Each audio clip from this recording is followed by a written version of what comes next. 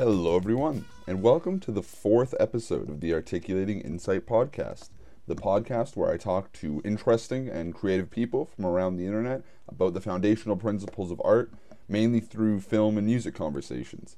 Although we haven't talked about music that much in the past couple episodes, but it'll happen. It'll happen, I swear. Anyway, today I had Jay on from the YouTube channel Style is Substance, which if you haven't seen, I would highly recommend it because it is absolutely one of the most insightful and interesting film analysis and critique channels out there. And Jay's always got this super informative and interesting perspective to any film they tackle, and it's just awesome to watch. So I mean, obviously, go check it out and just see what films you're interested in that they've done videos on, and yeah, go check that out because it's awesome. In the episode today, we do, again, get very specific with our discussions in this episode, particularly with our conversations about Salò, Funeral Parade of Roses, and even our Soul conversation.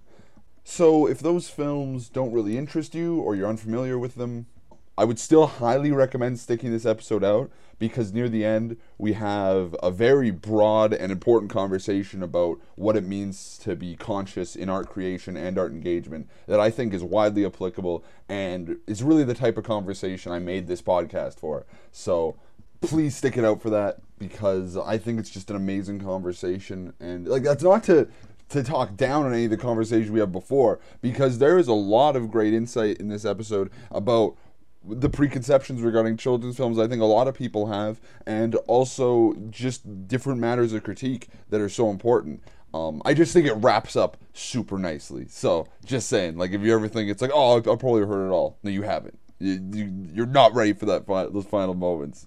Whatever. Anyway, Jay was a fantastic guest overall, and I think the podcast really just flows beautifully right to the end. This episode, and some of the concepts we cover does continue a bit on some of the notions discussed in the last episode, which was the Your Cult Boyfriend conversation, particularly in terms of what it means to engage with children's films and the difference between looking at a work on an individual internalized perspective versus viewing it in the wider cultural context. I think in my ruminations since last episode, I have decided that I do want to continue supporting children's films like Pixar movies and stuff like that, because to me, to articulate sentiments that I can internalize constructively and I think are presented in a conducive way is worth supporting. And I think in this episode, we really get into the nitty-gritty justifications of why, and I think there's some really great moments that we have during our Soul conversation, and even a bit of our Mitchells vs. the Machines conversation, that do lead to a kind of an epiphany I had in this episode, particularly where I mentioned 200 years from now and stuff. I won't get into it now because you're going to hear it soon, but yeah, I think those moments were actually a big breakthrough for me in understanding why it's all right to support these films and what they can actually serve, to people. Another thing we talk about is the film Funeral Parade of Roses, which I feel bad because I was a little ill-prepared to talk about it here, even though I should have known it would come up, and I think I'm the one who brings it up anyway, which is kind of funny. But yeah, I don't really get into my qualms in the film in a very nuanced way, and if you're interested in my further take in the movie, my review of it on Letterboxd is a much more articulate condensation of my thoughts in it. But I just feel like the methods of articulation that they use for that film is not conducive to the really sensitive and important topics that they bring up. And I just feel like, to me, it felt like an insensitive work in that regard. But, I mean, obviously that's my perspective. Jay has an amazing video about it. And they do a great job defending the film in this episode, and I can see their perspective where they're coming from. I just don't think it's quite conducive to how I engage with films, but that's just a base level difference, and I'm so glad of Jade to hash it out without getting defensive or anything, about me kind of absentmindedly attacking a film that I know that they have a lot of passion for. So I'm so glad for Jay being just really open here and having a great conversation, and that applies to everything here. We have so many great places that you can tell we both get really amped up this episode. There's some parts where we're just kind of jumping over each other to answer certain things, and that's awesome. I love it. It's such an open, engaging conversation on both sides here, and yeah, I had a great time recording it. I had a great time editing it. And I hope you guys will enjoy it too. So, without too much further ado, I present to you the Style is Substance J conversation on articulating insight. I hope you enjoy. Well, see, the thing is, when it comes to like what art is, right now, I think to me, it's hard for me to like think too selfishly because I guess I just have this tendency to just view it as kind of like this cultural thing, right? Or not even just a cultural thing, but sort of like a, I mean, as far as we know, just worldly thing, where like cross-cultural, like it's almost like, and in a lot of ways, I think that culture cannot survive without art. Even though arguably you could argue the antithesis where like that culture itself is actually destroyed by art. But I don't know how true that is. I just don't know. I mean, like if you think back to even like, the earliest human civilizations, they would have written like on like cave walls, right? Like pictures of themselves. So there's like this, I feel like there is like this human need, if not of expression, at least of representation of human social interactions, and also like people have this tendency where they want to record things, they want to record history, but sometimes like if you think about kind of like like the ancient Greeks, they didn't necessarily just want to record history, but they wanted to also sort of like in the process like present like this really propagandic like view of themselves, right? Where they would be like presenting themselves in such a way where as time went on, people would continue to like look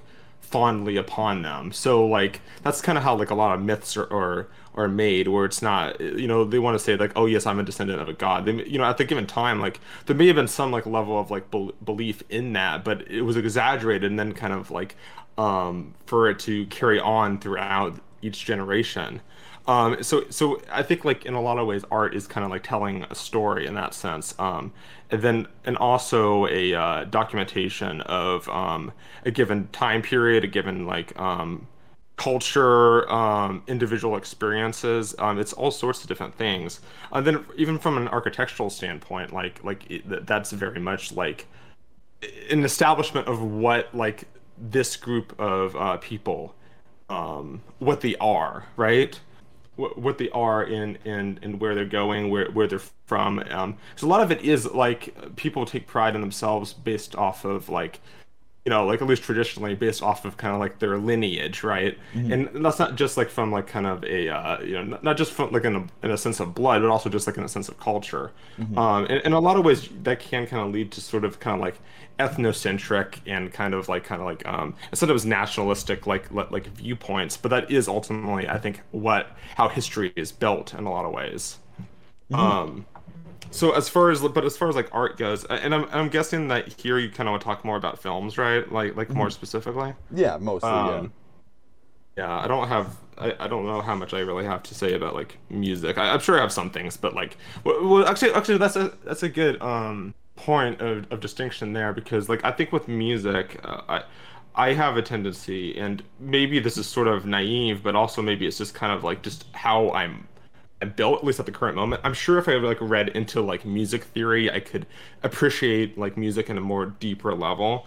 But kind of as it sits right now, I'd just like to like play songs and listen to them and kind of and do as minimal amount of like research about them as possible, because I like to kind of isolate. I view music as an escape, but at the same time, I do acknowledge that people look at music a little more intellectually than I tend to, and that's totally valid, and I would encourage it, because I think like so long as you're interested in doing so, because in a lot of ways I know that the way that I look at films, and maybe the way I look at films kind of like it can be quite intense, right? And sometimes it can like drop that more intimate aspect of it, of my own like personal engagement with the work, because I just find like the art form so fascinating. So I look into that, but then when you the more you know, kind of like the phrase is like the ignorance is bliss, right? But Mhm. like the more you look into like a certain subject matter, kind of like the more you know and the more you can appreciate something.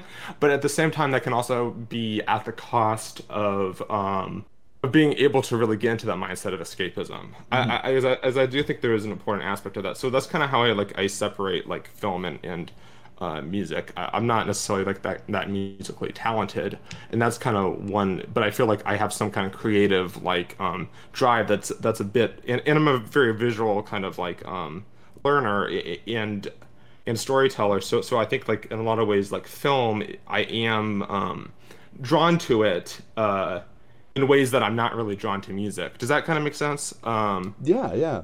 And like I know that some people think I can be like a little elitist, but when it comes to film, and maybe there's some truth to that, but at the same time, like I do acknowledge that like yeah, if somebody just wants to like watch like a movie in the same way they like to get on a roller coaster, I don't think that's really that bad, honestly, because I don't really think it's bad for people to look towards things as escapism. I had this friend of mine who like we would go to like this art gallery together, and she'd look at like paintings and she would cry.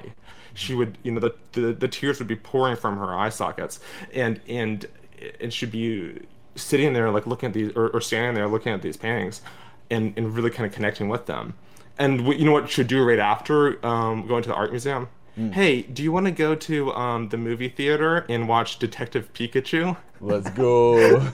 Yeah, so like in a very kind of like superficial way, Mhm. and that's totally fine though because at least but I was struck by that because in a lot of ways like you can there are many different ways to engage with something, and I don't necessarily think there is like really one right way beyond like kind of what it means to the individual.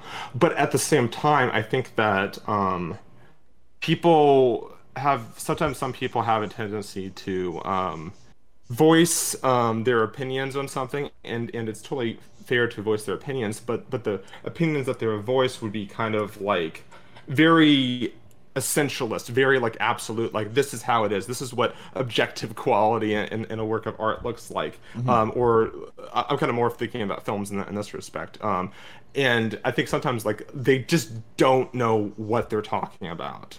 Mhm. And I think like it's good to kind of sort of break that, or where it's like they kind of like adhere to this kind of like cultural canon, where it's like these are the films that everybody say are great, so they are objectively great, but that's not really how it works. Mhm. Um, but then at the same time, also people that kind of like say that their subjective opinion is kind of like the most valid way. It's like, yes, but I think it's also sort of important to kind of understand where the collective consensus is coming from. And that's kind of what I start doing with my videos on my YouTube channel, Style of Substance. I try to, lately I've been kind of like looking at like certain conversations that people have about a given work.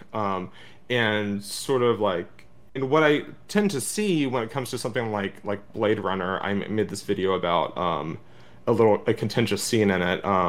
People will talk past each other in a lot of ways, but then sometimes they sort of find some kind of alignment. But ultimately, what I see when it comes to like controversial topics, what one person says and what another person says may be very kind of like at odds with each other. But I think that there's still there's validity to both sides of the way that they're approaching this piece of art. But at the same time, what I've noticed is that the arguments that they get into oftentimes aren't really articulated all that well. Mhm. And so what I kind of would like to see is kind of like evaluate like what is this discussion that's being had about something like Blade Runner or The Silence of the Lambs. But I like looking at like these conversations because I feel like, hey, there's an interesting discussion to be had, and people are like coming close to getting there, but they're really beating around the bush, and they're not really trying to understand the other side and then kind of come to a educated conclusion based off of whatever. Because you can look at something like The Silence of the Lambs. I think it's a great movie. But like kind of the argument that I was like kind of like engaging with is like whether or not the film is transphobic. Mm. And I looked at it from different perspectives. People have said different things about it, and I think there's validity. But at the same time, you sort of had to find some kind of like middle ground within that and see what exactly is this text saying. Mhm. And regardless, even if it's not always pretty, and maybe sometimes it's not really even intended on the part of the director, or it's kind of more unconscious. Sometimes you can still like the text, Hmm. right? Yeah. Like I like all sorts of things, and sometimes, dare I say it, some like kind of more like quote problematic art. Like I engage with it and I'm interested in it because of what it's saying about society, and sort of sometimes it's like from a detached sociological point of view. Hmm. That's how I approach like some films like from like D.W. Griffith and so on. Hmm. Um, does that kind of answer your question? I don't know. I kind of started going on a tangent there. Answered a lot of questions. And I feel bad because you brought up so many great points there that I really want to touch on, and I know we'll get distracted by one of them, and I'll be editing Oh, this that's and be totally like, fine. That's oh, totally fine. I'm cool with whatever. yeah. Let's start at the first point in your response. In like the way you talk about the function of art as like a very fundamental like human thing. I think it's very telling of our difference in approaches when you talk about your first impulse is to talk about how it reflects culture and history. And I've noticed through watching your videos and listening to you, that's definitely your field of interest is evaluating films in a cultural context and like in a broader scope. Like you say in their in the Sallow Sardonicast response, you say every film is political. And in that sense, like I absolutely agree that every film can absolutely be engaged with in that context. But I also agree with the flip side, where it's that every film is the work of unindividual or individuals and are the preservation of personal insights from them. And that's the way I'm wired to engage with films as well. So I feel like both Well, our perspectives are totally valid and like Well, have that I'm not approach. entirely sure that those are completely Hmm. contradicting each other. Because if you think about it, the personal insight that somebody provides, yes, they may not be completely. Well, in the case of Sallow, I think that Pasolini was very politically had a real political alignment in mind. Hmm. But a lot of times when it comes to a film, like somebody may just want to be expressing themselves, expressing their frustrations, responding to some kind of thing. I would still say it's political though in that sense, but because I feel like whatever means they're using to express themselves, and also like whatever they're trying to say with such means, ultimately they are in a roundabout way, maybe not completely in alignment with any kind of like party Hmm. or so on and so forth, but they are ultimately saying commenting on society in some way, I would say. So in that sense, I would still say it's political. I don't really know if we're really at odds with each other in this respect, actually. Yeah, no, absolutely not. I'm not saying we're at odds with each other. I'm just saying the method in which, like, if all I got out of films are Oh, what they say about society, that's not something that, oh, yeah. you look at it kind of more from like an individual, from like the individual artist point of view, right? And try to see like what they're saying about society rather than what the text itself, divorced from the artist, is saying. Is that kind of what you're saying? I No, mean, I no, assume. because I think the text can absolutely transcend the artist in a variety of cases. I'm saying Yeah. I don't care what he has to say about a macroscopic like group of people or humanity or Mhm. whatever. I only know what I can internalize to my own perspectives on things and my own like principles in a way. So what I'm saying is that this is something me and Zach kind of came to odds with in the last episode, where I talk about the notion of a universal truth, where I say that I don't engage with something like Shakespeare or Griffith, like looking back on this old antique. I engage with it the same way I would engage with a contemporary work, because in some of Griffith's works, well, actually, there's kind of a through line in all his works, but whatever. Like there are things to be taken out about personal passions, about transcending yourself to articulate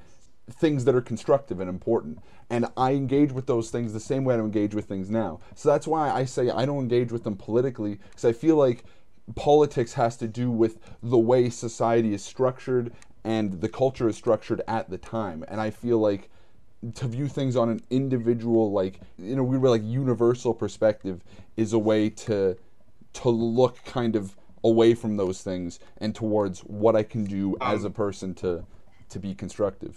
I would still argue that is political, actually, but I don't know. I see what you're saying. I think I see what you're saying at least. Basically, you try to kind of look at it from a more individualized, personal kind of perspective.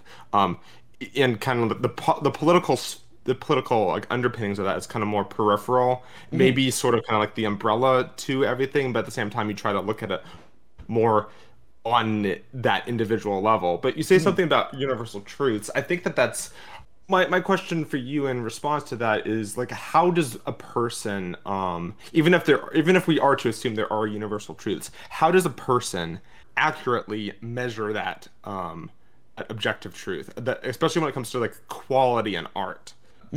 I Um, it feels weird to like, because like I'm not really, to me it's like if a film can articulate at least one piece of strong language or imagery or something that I can take away and internalize, then that's a good so thing. it's Like, not.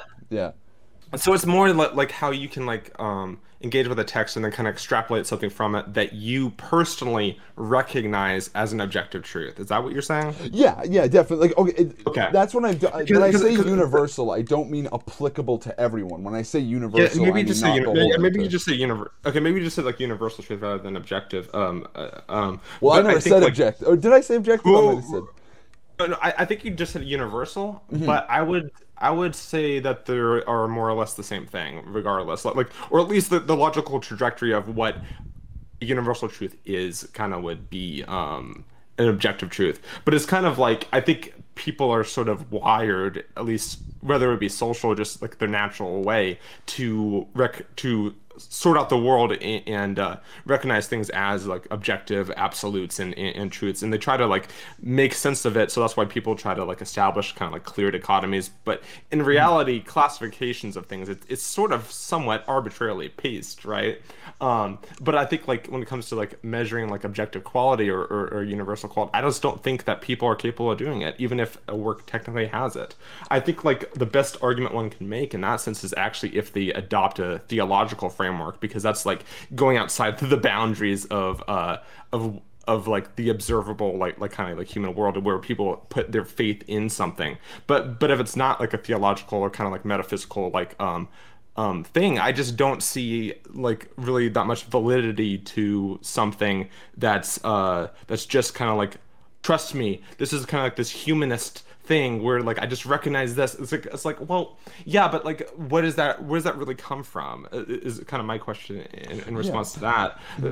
Because like I just don't, of course the postmodern idea there would be that there just are no like universal truths or that, but like I don't know if I would necessarily go that far, because I think like there, but I just think that if there are universal truths, we can't like accurately measure it, and you almost need to like first establish some kind of like framework in order to make sense of that. But then that framework is like the only way that for me to even recognize that is kind of like being like based off of like objective truths is it for it to be theological. But if God's not in the equation in this discussion, then I think like you almost can't really like adhere to anything like what you're basically describing is maybe not quite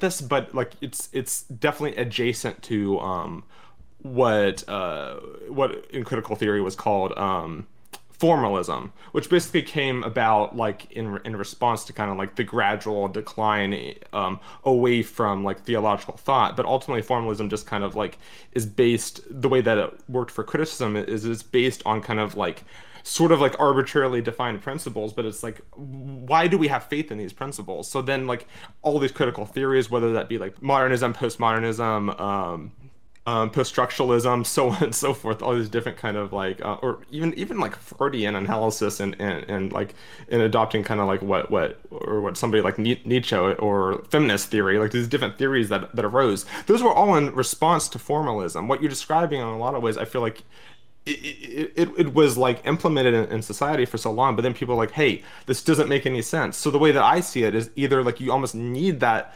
theological framework, or if you're wanting to move on from that, you can't really kind of like recognize things within like these absolutes. And I think like the postmodern response would basically be like, no, you have to like reject the notion of objective like truths, or at least when it comes to like objective quality. I don't believe for example like what's like well, I sort of maybe believe in objective truth. I just don't think that I can really like make a good case for them. I think that people tend to fall into these kind of mindsets.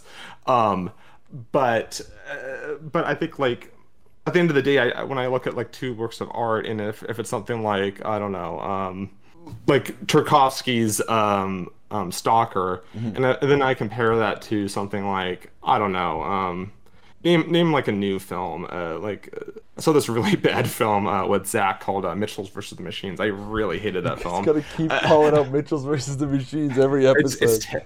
It's terrible. I disagree. And we'll talk about that later. But yeah, we can get into that, but at any rate, like if I look at those two, I think like, yeah, there's an objective difference of quality, and yes, that's what I kind of like believe like intuitively, but at the same time, can I really make that case, and should I make that case? And I think the answer is maybe not. Intuitively, I believe there's an objective difference, but of quality, but I don't think that it's really one can really make that case actually. So when it comes to high art and low art, I just don't really believe in that dichotomy. Yeah, no, I think you're zoomed way out. Like you're looking at like theology and all these classic ideologies and stuff, and really I'm just talking about, again, I didn't mean universal as in applicable to everyone. I meant universal as in not beholden to certain contexts or time periods. And so what I'm talking about is individual sensibility, because you brought up the framework. You need a framework to evaluate these things.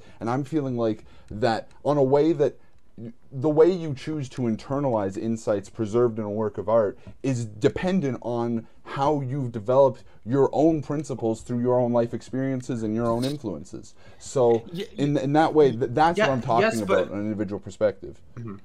Yes, but at the same time, like the individual perspective, we are kind of like beholden to kind of our social environments. We are kind of beholden to kind of our given time period and so on and so forth. Yeah, so when you talk about like, work of art, saying that like you talk about universal. When you talk about like universal or like kind of like what's recognized as universal, it's fine. We can just say universal truths. If you talk about universal truths, even that is sort of in some ways based on. It doesn't. It's, I think like the logical trajectory. It just what we're both talking about. The individual experiences influence context that influence individual experiences. So we're really just arguing semantics here. But context also influences the individual, though. Yeah, absolutely. And it's weird. I've never refuted the fact that you're right, but you keep pushing against my idea. I'm just saying that I internalize things on an individual perspective. In that, like, how will this affect my life in this super small scale? So let's just kind of look at it from a kind of more like personal, like individual level, right? Like a very personalized, where it's like, how do I feel? What you're saying is like what you prefer is when you watch something like Stalker or whatever movie you like. Well, I think Sallow's a good example. Yeah. Okay. Yeah. If you look at, well, actually, Sallow is a good example because I feel like, so it's kind of weird because I feel like people on my channel have told me that like I'm either too cold and kind of like I'm either too cold, or they say that I am quite personal. It's interesting because I feel like the people that watch me, they will see that I sprinkle in a lot of kind of more personal stuff. If you watch my original Sallow video where I mispronounced the title, Salo, that's a whole other discussion. Yeah. But if you watch that video, that's quite personally driven because absolutely. And I feel like some of my other stuff are too, but what I find most interesting, I guess, personally, is I try to look at where my personal response to something, but then I try to contextualize why do I have that personal response, and then that's kind of that's kind of more the wavelength where I write, because I try not to be too personal, but I let the personal kind of like seep into it. Does that make sense? Yeah, no, absolutely. I'm just saying like. I think the example with Sallow works so well is because I think it works from both perspectives. Like, to me, Sallow is one of my favorite films ever, not necessarily just because of its political context and what it says in that regard, although of course I acknowledge that's exceptional, but I think just the fact that it's such a pure, unfettered, like, that film, like, aesthetically, in the way it's so uncompromised, that is the result of Pasolini just digging deep and having a real sensitivity to his own perspective on these things, because that film looks, feels, and operates like no other film ever made that I can think of. And even if it did, it's still like such an uncompromised view on his point of view. So that's why, and I feel like the metaphors it has in it aren't these very complex ideological things. It's a very simple, it's really a study in control, which can be extended to any level, from individual to macroscopic and political. So I'm just saying like that's a great example of how there's we. like a mass applicability to it, right? Is kind of what you're saying. Yeah. And no, I completely agree. Even if I do believe that there is kind of like a specific intention that Pasolini was kind of fueled by, but I don't think like you need to, in terms of like analysis and approach, you don't have to necessarily like, prioritize that, Yeah. per se. But ultimately, yeah, I do agree with you. And I think like when it comes to like I mean, that's also one of my favorite films too. So we have some common ground here. But okay, but specifically with Sallow, I think like it is a very like kind of like my own engagement with it is a very personal thing because it speaks to the it really speaks to me in the sense of like what I perceive foundation of good and evil in a way, and the way I see it, and what a lot of people don't seem to understand, even when they watch my whole video for whatever reason, is I think that there is an underlying kind of like a level of beauty that's kind of that's between the lines that kind of that's like not necessarily even obscured. Some of it really is in plain sight, but it takes a couple of viewings to really see that, because that is basically what Pasolini is ultimately saying is that our desire to kind of like make sense of the world and kind of and spiritual journey as people is very much part of the human condition, naturally speaking, and he made that movie about Jesus as well. So because I think like ultimately like, but the thing is, what I think he was saying is like we need something to kind of like fulfill us spiritually, and without spiritual fulfillment, what really is left? And I think like you can kind of really look at that from a personal level. So what you're saying is like, I feel like a lot of the ways that you're approaching film, I do approach film in this way. It's just kind of more like the way I write about it is not necessarily completely in alignment with that, if that makes sense. Yeah, in a way, like I think, for example, I mean, this example of a film you've championed and I kind of went against. I think our Funeral Parade of Roses reviews kind of show this kind of dichotomy where, like, I'm just focused on these very fundamental logical ideas of portrayal and stuff like that, and you're more focused on this wider cinematic context of like you had that Japanese film historian on where he went into how the film's documentary style was very influential at the time and about natures of these broader notions of like identity and like queer content in cinema. But I was looking at it from how I think that film is a negative example of representation in perpetuating stereotypes and stuff like that. But I think that may just be kind of a struggle that you have with sort of like, at least I would consider it postmodern art. Yeah.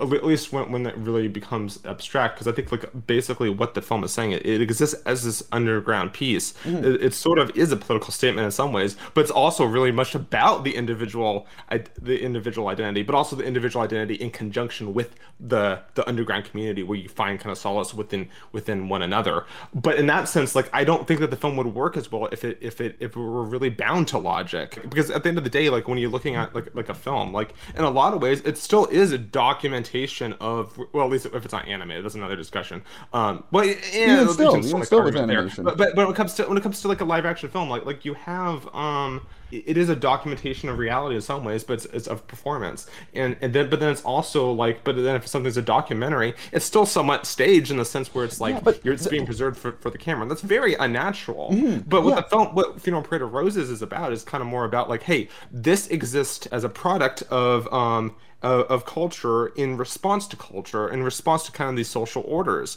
and I think in a lot of ways, like in order to be truly free at like individual expression, you can't be like you can't so strictly adhere to this like overarching structure that normal people, by normal people, people that fall outside of your little underground community like adhere to and insist upon. Why not break it? Why not expose the artifice of my argument reality? with that film is that it doesn't. I think it fits specifically within these sort of stereotypes. It doesn't provide anything that I What do you mean by sympathetic. fitting within stereotypes?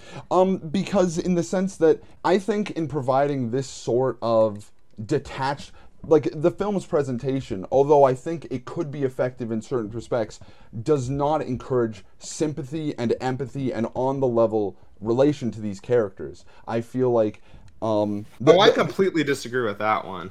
Like I would say the exact opposite, but mainly what you're saying is that like it doesn't, because it doesn't take the characters seriously as characters in terms of like within its own narrative But it's not story. about the narrative story. It's the fact that it, like I outlined in my review, the film has a variety of these very intense distancing effects that, like even a great deal is made about the documentary interviews that really say very little about these people, these like not even characters, people, individuals, What it's saying and about they're this, really just what like it's saying about this people is how they are in conjunction with the rest of the world. So in a lot of ways, this is kind of like in a good example of like what I was saying earlier, where basically this film is about how the individual experience cannot really escape the overall confines of what defines them. But and I in order disagree. to express Maybe that's why. oneself, Maybe I disagree. why Maybe not? that's why I don't like the film.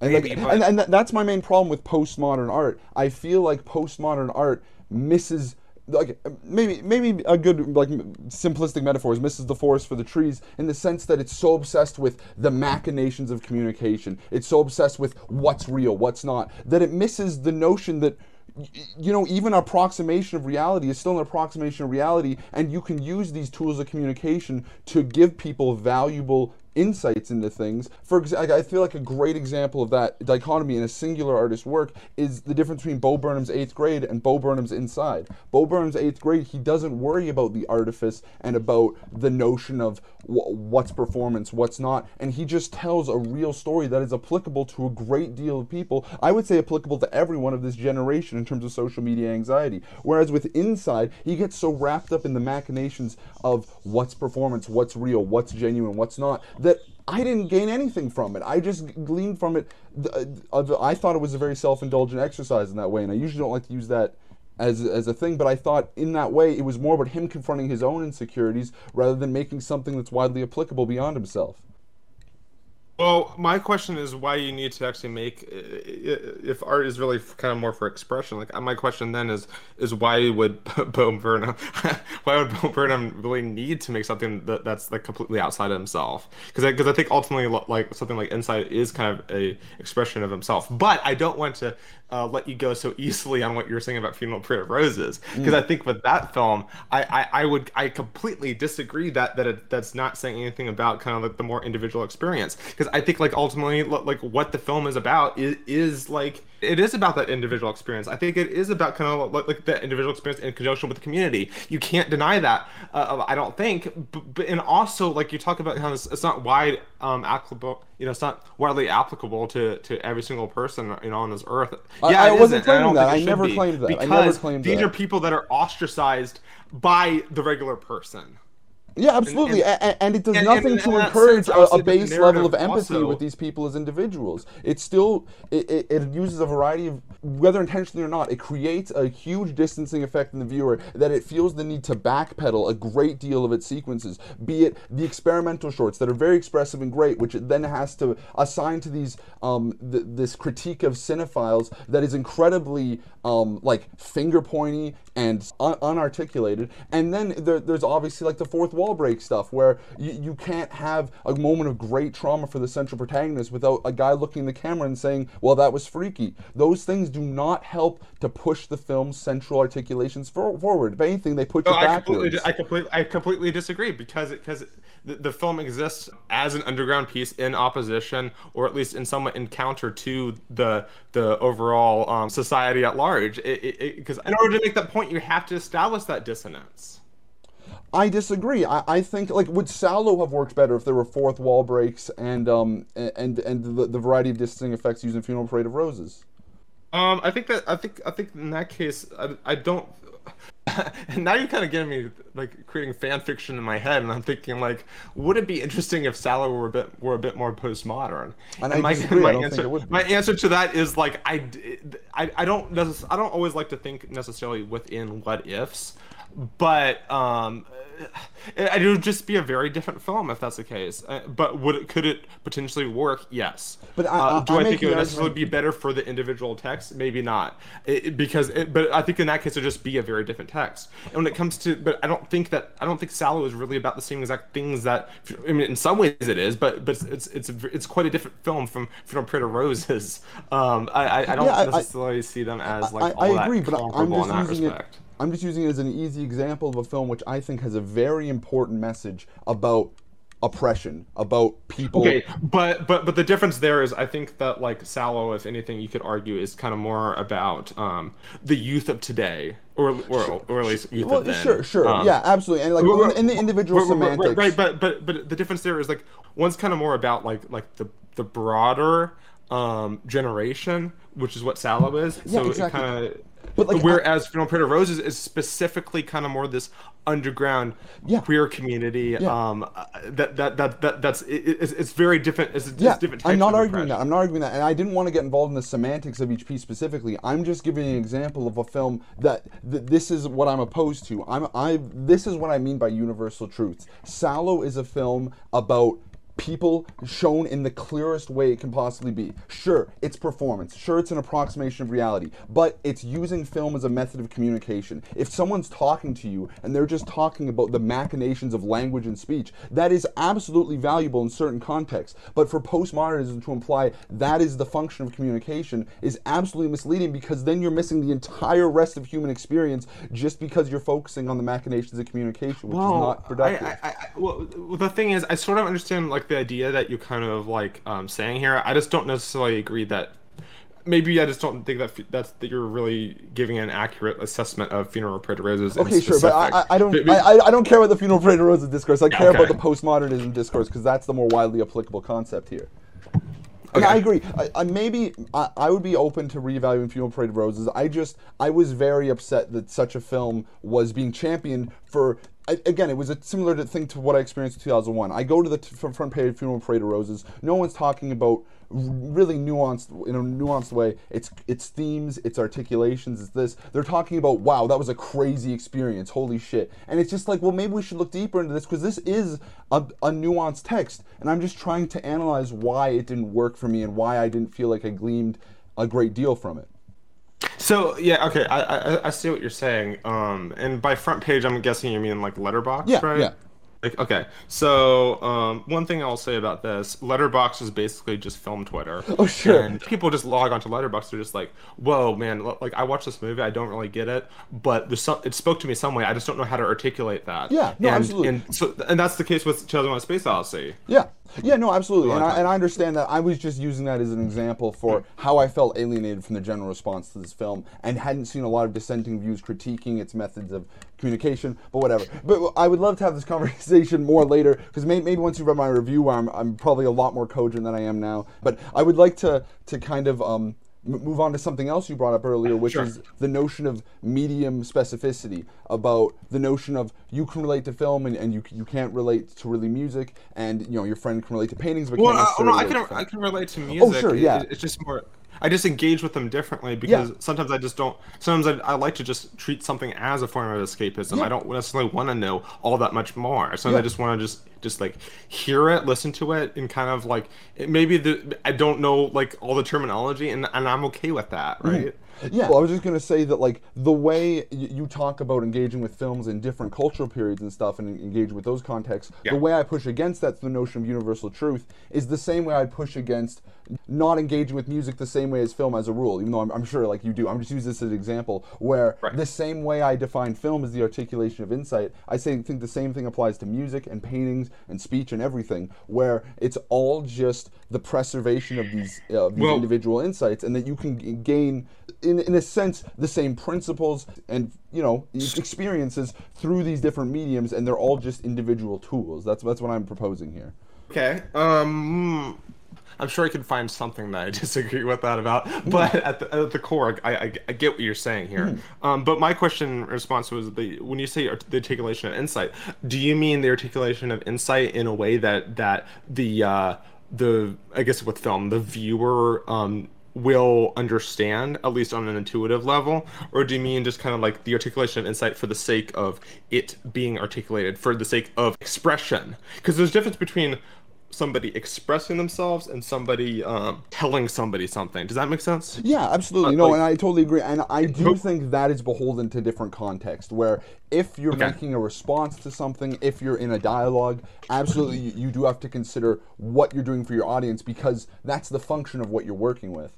Right. But I would argue that when you're making a piece where you're articulating something individually forever, like when you're making a film, a novel, a piece of music, considering that audience can sometimes muddy your original intentions and make something that isn't as true to what insight you have. So I think in the sense, intention doesn't really come up when engaging with a work to me as much. Like, sure, that's absolutely helpful to engaging with something, but at the end of the day, the work is the work, and you should engage with it as it exists, using whatever tools you can. But when it comes to but there's different ways to inform your opinion, basically, is what you're saying, right? Yeah, or different elements that inform your opinion. Like, because if you hear the intent and then go back to the work and now see that thing is self-evident, that's absolutely valuable. But if you hear the intent, go back to the work, and the work disagrees with it, but you agree with the intent, well, then you don't like the work. You like the whatever was said about it. So that's the difference I'm saying. But yeah, my notion is that when you're considering the audience, that's beholden to context. But if you're preserving something forever and a personally formed insight, you should just make it as clear you can articulate and singular that thing is. Just like what Pasolini did with Salo, where it's so out of touch with everything else, it's just his singular vision. I mean, I could probably still dispute that, but yeah. But like, well, no, and of course, like yeah, there's an interplay. I'm just saying, like, that's the ultimate. No. I know. I'm just saying, I can be difficult like that. That's okay. No. I see what you're saying, but still, I think like. But do you think that maybe you may be thinking a bit too selfishly of that? I'm just throwing that out there. Do you think you may be thinking a bit too selfishly, or like too solipsistically, where it's like where to you all that matters is your own perceptions? Should you not maybe consider like what others are saying, and then maybe that can in turn inform the way that you look at the piece, and also the person who engages with said piece? So, like, you mean when creating something? Sure, but I was meaning actually just like watching like a film, like and kind of like I think it's good to try to maybe understand where people are coming from. Yeah. But what it seems like to me, what it seems like to me is that you have this framework, but I think there's flaws within that framework, and I think you don't completely adhere to it, because I think you do want to know where other people are coming from and kind of like what they're seeing, right? And then like what it means to them. But I think what you're kind of frustrated from what it looks like.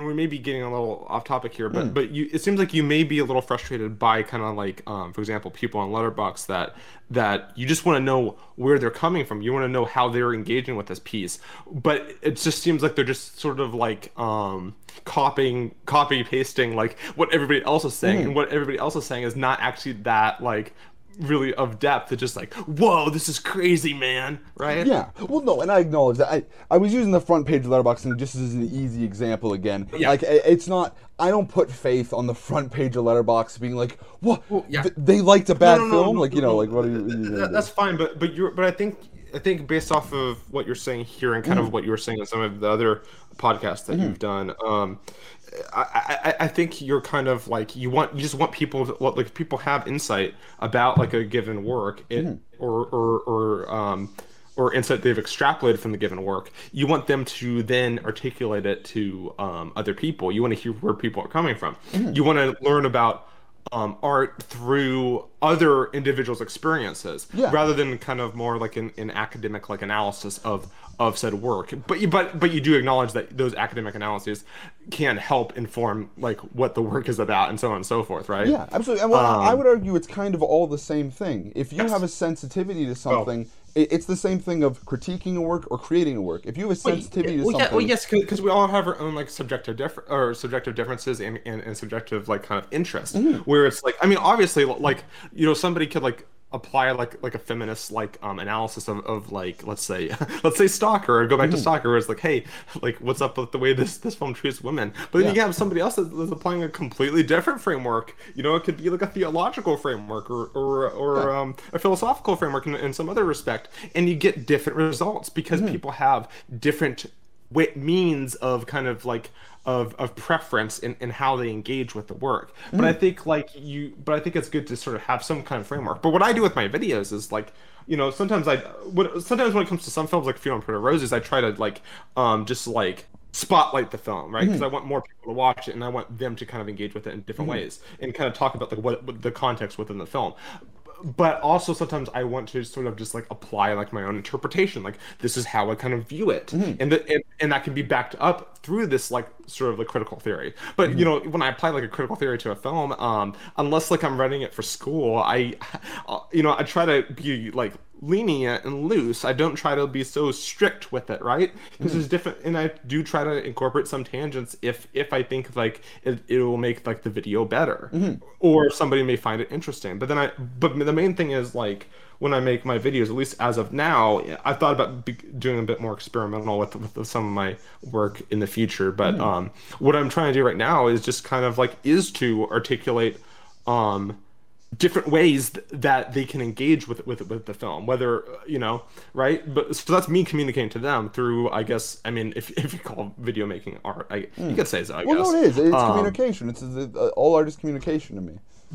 Something that I do a lot of times, like I may like apply like auteur theory and kind of, in some of my videos, but then pretty much every time I bring up auteur theory is like I think there's value to it, but I also like to demonstrate it's not the end all be all. It's just one way of looking at Yeah, it. of course. Like, Well, and like because each film was beholden to the own circumstances of its creation, you know. So of course, like there is right. no one theory, you know. It's like saying like there's the theory for deciphering how people talk. There isn't because everyone talks differently and uses different things, and we expand that to film, you know. I would agree to that. Yeah, no, absolutely. Um, so yeah, man, you got deep. So let's keep going with. There's something I do want to confront here a lot. Okay. I do notice. I think you have. I think you've admitted this before too. A predisposition against children's films. 'Cause Oh, I knew this was gonna be brought yeah, up. yeah. Well, of Okay. course, with the Uh, Mission versus the Machines thing earlier, I gotta take okay, some vengeance. so when it comes to Mitchell's, okay, I would admit I don't want to talk about Mitchell's versus Sure, Machines sure. that much. Yeah. But when it comes to that film, so the way that I approach children's films, Mm, and sometimes I do watch them, sometimes kind of out of sheer curiosity, sometimes because I'm sort of interested in what is really being taught to children, sometimes mm, because I'm babysitting, which I haven't done in a while. yeah. But like for example, I watched like Angry Birds when I was babysitting, but I knew that the person I was babysitting had already seen it, so I wasn't like I wouldn't turn it off. But I'm watching it, I'm thinking like I don't think that this is really teaching that good of messages to children, Mhm, and that's sort of what I see with a lot of children's films. Is I think that they. I know that I was just like shilling like Funeral Pretty Roses and stuff just a moment ago. mhm, I'm cool with adult films, or not like porn films, but films that are made for adults to be vague and kind of like up for interpretation. When mhm, it comes to films for kids, mhm, I think they should instead be kind of a bit more clear cut and kind of aim for some kind of like messages or like kind of moral for the kids to understand. Yes, you can kind of deviate from like traditional narratives, but I think also like there is value to be found in kind of like adhering to that three act structure and to adhere to cliches, contrary to what frankly not that great of YouTubers say about children's films. I mhm, think it's actually sort of good for them to have kind of cliche narratives mhm, and to be predictable, because that children are kind of gaining a broader understanding of the world through these films, and and kind of like and they're building their sensibilities of story conventions. mhm, It's cool to know. I'm cool. I'm all cool for conventions. I'm all cool for breaking conventions. But you first have to know the conventions in order to break them. mhm, You have to have something there that's constructed in order to deconstruct it, right? mhm, So kids films, I'm totally cool with them being like kind of more straightforward. But the thing is, what I see with a lot of these children's films that I've seen is I think that the messages that they're actually teaching children are not necessarily that good. or at the very least, they're deeply flawed. Angry Birds is definitely one of them.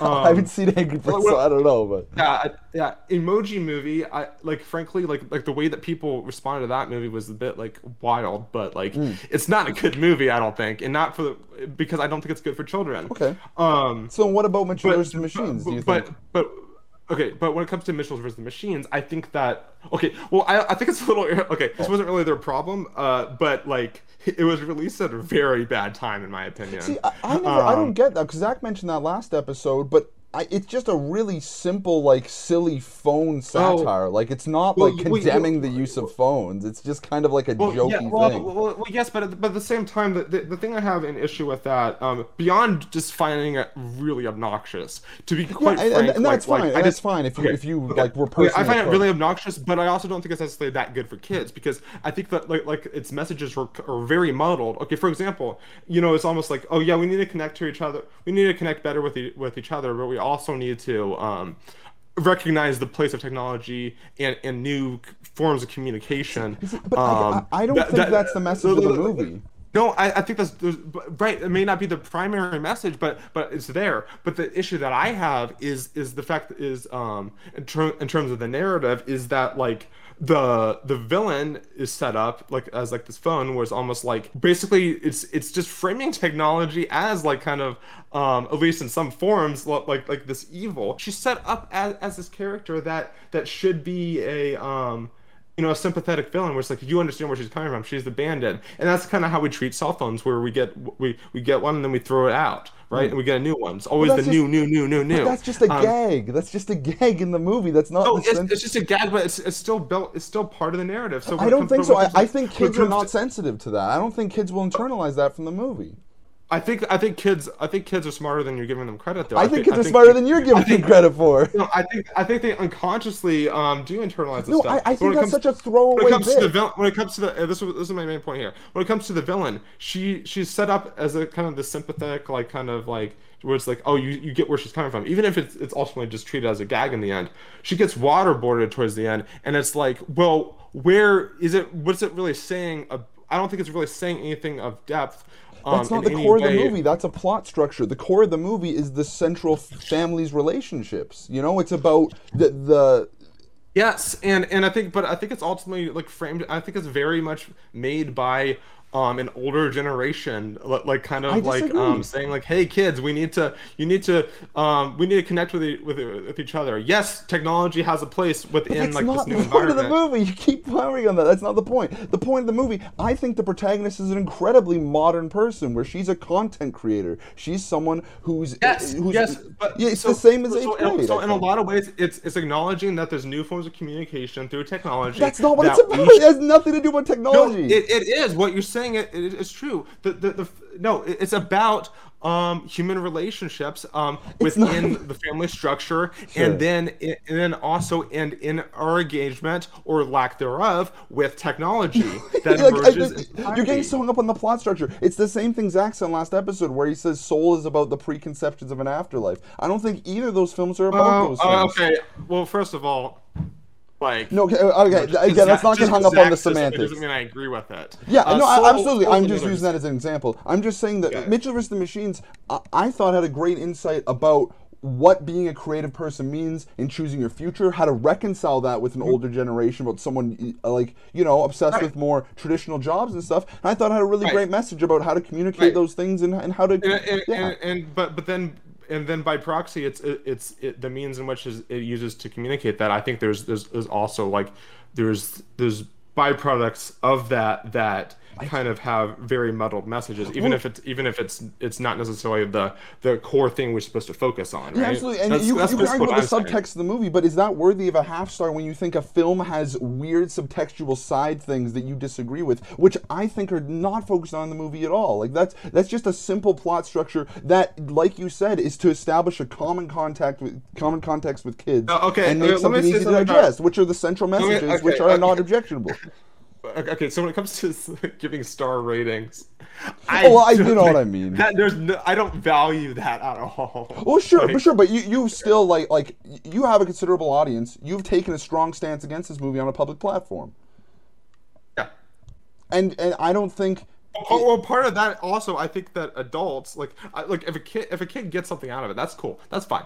There are movies that aren't for you that are more for kids, Why is that? Why is that? That's, I think, my central problem. I was thinking about this for a while, okay. because even with your Soul review, I left that fucking essay of a comment. It's Wait, that. did you? Yeah, I What did. what did I say about Soul? You said kids movies should be made for kids, and I don't think that's your place to judge. You're not a kid, so why not? Why don't you Well, judge it? And, hold on. So if I were a kid, you think that so if I were a kid though, right? okay. It would be my place to judge whether a movie Whether a movie was what's the made for issue kids, exactly? yeah. What's the issue exactly? I just think you should engage with the film out of what you got out of it, instead of engaging with this imaginary idea of like, well, what would kids think? That's What not for you. What did you get out of the movie? You know? Okay. But the thing is, what I get out of a movie like Soul, like I think like ultimately is not that much. Yeah, and absolutely, and I think that's because you don't have a sensitivity to it, and that's fine. But you should acknowledge that and not act like this big arbiter of what kids will like. No, what do you mean? No, wait. How do you interpret my review there?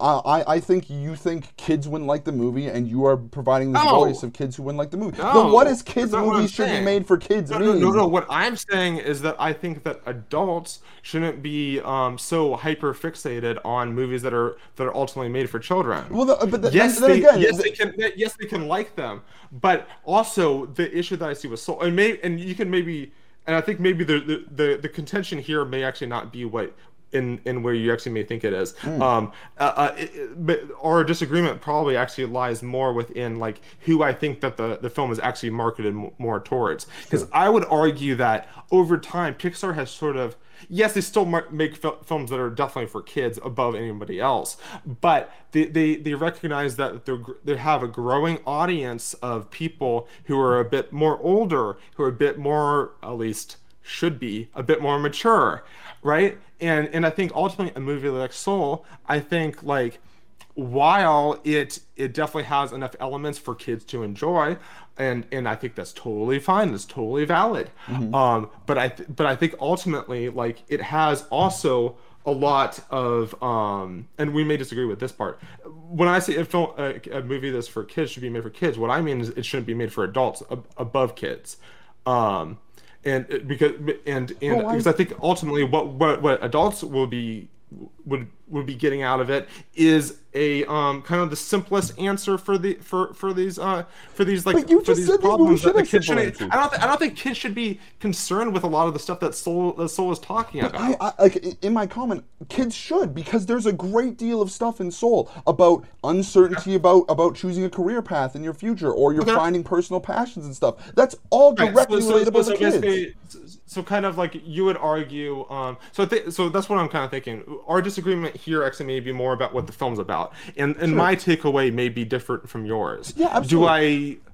I think there definitely is enough here that kids can enjoy. Don't get me wrong, but what I'm kind of more focused on, what I'm kind of more like struck by is how is the more what I would consider more adult elements of it, and the adult elements are often kind of very kind of sanitized, but they ultimately aren't really something that I think that is the best for kids. Yes, there's stuff here that kids can get out of, especially from I can't remember the characters' names, but the girls, 22, yeah. soul. What's that? The female 22, soul. What? 22, yeah. 22. Okay. So there's 22. I think that she's kind of the proxy for kids where they can, she's the POV character, right? Where it's almost Yeah, a like little, the yeah. kid that's right, and she's trying to like find, and she's like, I don't know what I want to do with my life, and that's okay. You know, she's constantly operating kind of like in like this like, was it an afterlife or was it kind of like a purgatory or Yeah, like something? a You know what I'm purgatory, talking about, right? yeah. Or some kind of like waste, you know, something like in between, right? And I think for her, you could definitely make the argument, and I would actually agree with you that character has enough to her that she is very much like it's very appropriate for kids in that respect. Yeah. But I think like a lot of kind of the more existential dread is stuff that I personally don't necessarily think young children should be as Well, it's okay to have some. Don't get me wrong. I think it's a good, in my opinion, at least what I got out of it personally, is that I thought, oh wow, this is a bit too adult for children. But then it's like, but is that okay? Because is there enough there for kids? And maybe there is enough there for kids. But then like, well, what? How do I treat the more adult stuff? Well, as a young adult myself, I look at this more adult stuff, and I think, well, this is just not really yeah, I know that, and this is what I'm seeing with a lot of people. A lot of adults liked it for the adult stuff. A lot of people were praising it, like, oh, this is more adult. This is more adult. I can't believe they made a film for adults. And it's like, But I don't think that's a good thing. But that's what a lot of people were saying, right? And my response to them is, hey, maybe instead of watching this, you should be watching films that are actually more for adults that aren't giving the simplest answers for these more complex situations. I would argue But Soul doesn't give simple answers. Soul is a very open-ended movie while also encouraging introspection. In Okay, fact, so- like my biggest argument is that Okay. I got way more out of Soul than an adult movie like Hereditary. well, okay. I think to me, okay, I think I may have like Soul more than her. Well, I don't know. Hereditary has its moments, but Yeah, but to me, that's a weird Hereditary isn't a comparison. film That's about. a weird comparison. No, man. I think it's actually a very important comparison because Hereditary is a Okay. film that works entirely off preconception. The reason it's considered, I've seen that film on Best of the Decade list. When we know, we've seen Ari Aster's background. He's a dipshit. He doesn't know anything about people relations. He has no insights. Have you seen? Okay, a little bit of a side tangent. Have Yeah. you seen The Strange Thing About the Johnsons? Yes. What It's the terrible. fuck? How did One he of the get a worst things I've multi-million seen. dollar movie deal off of that? But the thing is that that film operates the same way as Strange Thing About the Johnsons. But but Hereditary has this enticing cinematography, these weird kind of symbolic elements with the dollhouse and stuff. But in reality, it's just a stupid horror film. It's just and that's cool. If it was engaged as a stupid horror film, I wouldn't feel the need to rail against it. But There people are. think, I'm not really in the mood to defend Ari Aster Sure. because I'm kind of like split on him. But like, there are things I liked about the movie, but there are also a lot of things I didn't like. But Sure. but in relation to kind of like where Soul fits into this, I think like a person definitely can make a case for Soul. Don't get me wrong. The things I post on Letterboxd and Twitter, it's hyperbolic. The stuff I put in the stuff I talk on Zach's channel may be hyperbolic too sometimes. Yeah. But the stuff I put on my own channel, for the most part, I would say that that's a bit more kind of like where my, I could, if I wanted to, I could probably make like a analysis of Soul. I think I could make an analysis of any film really. Yeah. But the thing is, I'm more driven by the things that I'm more interested in, Sure. right? Yeah, And I'm not and that's particularly interested in that. But the thing is, what you're saying, my little my little comment on Letterboxd is a response to the way that I'm seeing a lot of people engage with the text, right? Maybe that's not how you see it, and maybe you're getting something out of it that you personally view as profound. That's cool. I'm fine with that. It's whatever. But ultimately, I think that the way that people were championing this film is it kind of sets a bad precedent, because I think that Disney and Pixar needs to stop having such a hold on the American culture. Well, yeah. And probably not just American culture, probably just kind of the Western culture. Yeah, and especially for adults, and because they're like, whoa, this is like, look at this film. Like, listen, like all that existential stuff I think it's been done better in other films. Personally, can you get something out of it? Sure, I bet you can. That's fine. But at the same time, like the film, it's ultimately made for kids. It shouldn't like. I don't think it's as much made for adults. Those Okay. arguments? Why not reserve those arguments for like Marvel films? Like Marvel films are films that are so much more simplistic, have way less things that you can constructively gain so from them, and are basically, talked about you way would wider. you'd argue a Marvel film is a lot more simplistic than Soul, and you're thinking that I'm just not giving Soul enough credit, because way, I yeah. actually have. Okay, I have analyzed a couple children's films on my channel actually. I think The Land Before Time, for example, the original Land Before Time, is a great movie. And may I like kind of elaborate on why I think that is? I think like adults can appreciate it, and probably should appreciate it. For the way that it communicates messages to both children and adults, because if you look at like one scene, like within it, basically kind of the children dinosaurs notice kind of like these they're sort of like unaware, or not exactly, they're not exactly unaware, but they're raised in an environment that's basically like apocalyptic, right? Where life is the age of the dinosaur is kind of fading. Yeah. And there's this moment where they see like these sauropod dinosaurs, kind of like Brontosaurus, Brachiosaurus kind of thing. But I think it's a Seismosaurus, but that's a whole other thing.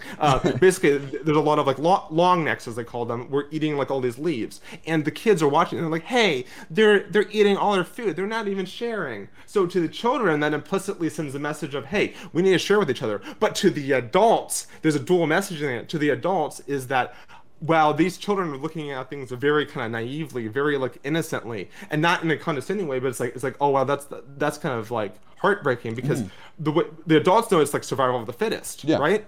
And it's very different messages for different audiences together at the same time, and I think in that way it works very well. Something like Soul, maybe I'm not giving Soul enough credit. Maybe there's something that I wasn't really kind of like appreciating about it, and maybe I have too many like biased like predispositions towards Disney and Pixar films based on the previous track record. Yeah.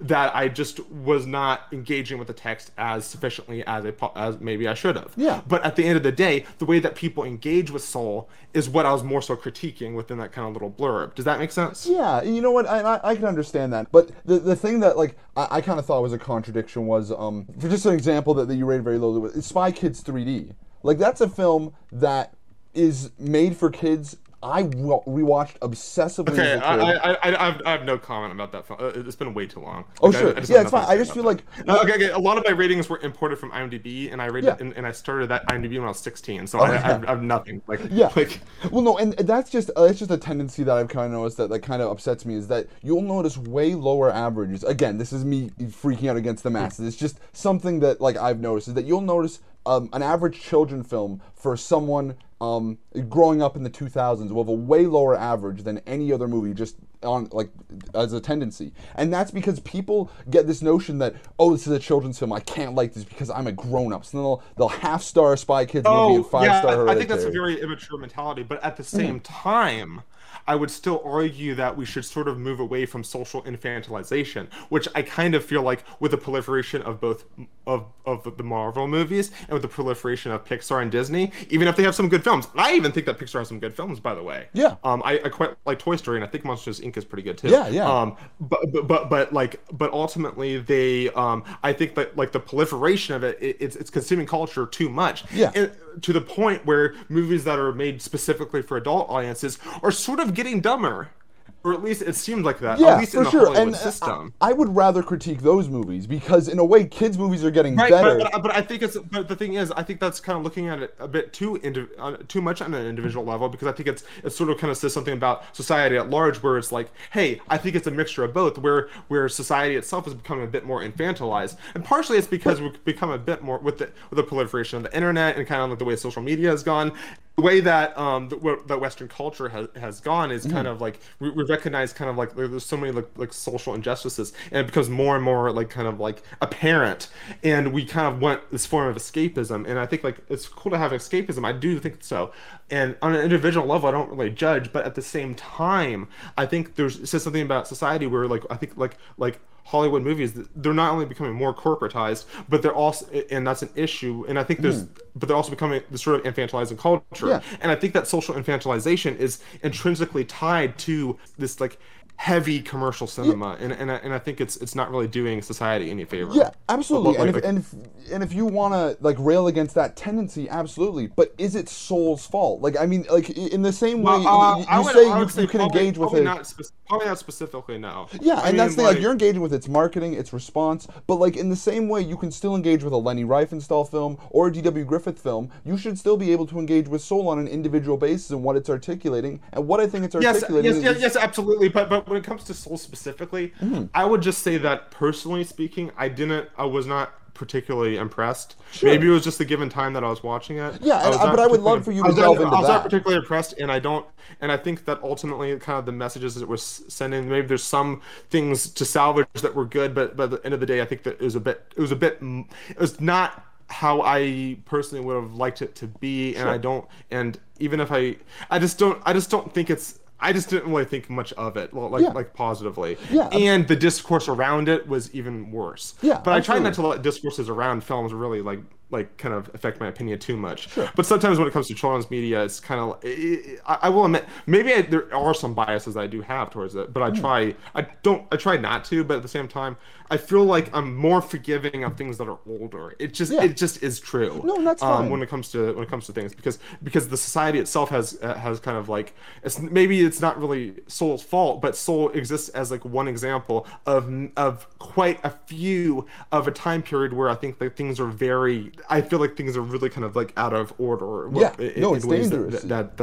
That's like kind of like infantilized society, and I don't think that it's like maybe it's not Soul's fault specifically, but it's ultimately kind of contributing to something that's an issue right now. Like for example, and I'm sure there's, okay, I'm under the opinion of like that kind of like, I look at things through paradoxes, right? Like and I found that to kind of be a healthy way of approaching art, because I know for sure that there definitely are some hypocrisies in the way that I approach art. You know, for example, I may like something from like T.W. Griffith that has very strongly strong like a political like kind of like implications that are in complete opposition to my own. Yeah. Whereas something that whereas something that's a bit like a bit more approachable and more agreeable, I may dislike for political reasons. So I understand there's an incongruity, and I do like kind of appreciate things kind of from a detached sociological lens sometimes, at least, especially when it's like a work of art that could potentially be seen as dangerous or like or deeply like kind of harmful. Yeah. Right. Like, okay, but for example, like I've defended Zack Snyder on my channel before, and I plan to continue doing so. Yeah. But the thing is, like, he ultimately does make films that I think are if not directly, indirectly contributing to kind of this mass like infantilization and intrinsic like kind of link to commercial like consumerist nerd culture that I think is damaging. Yeah, it's true, and it's like, is it his fault? No. But then the question then is that I would say that I would have for myself would be like, should I really be like so like harsh towards something like Soul? The thing about Soul, I just don't like care for it. That's just the end of the day. Yeah, it's fine. I just don't want you to be articulating yourself for disliking this film for the wrong reasons. But I think what but my question then is it really the wrong reasons though in this case? But at the end of the day, I think like it's like half starring Evangelion because you hate anime conventions. It's like I love End of Evangelion. Yeah, right. It's a great film, and that's why I chose it, because I know you liked it. It's because it's like, is Evangelion I think that's one of the... Hey, listen. End of Evangelion is one of the best films ever made.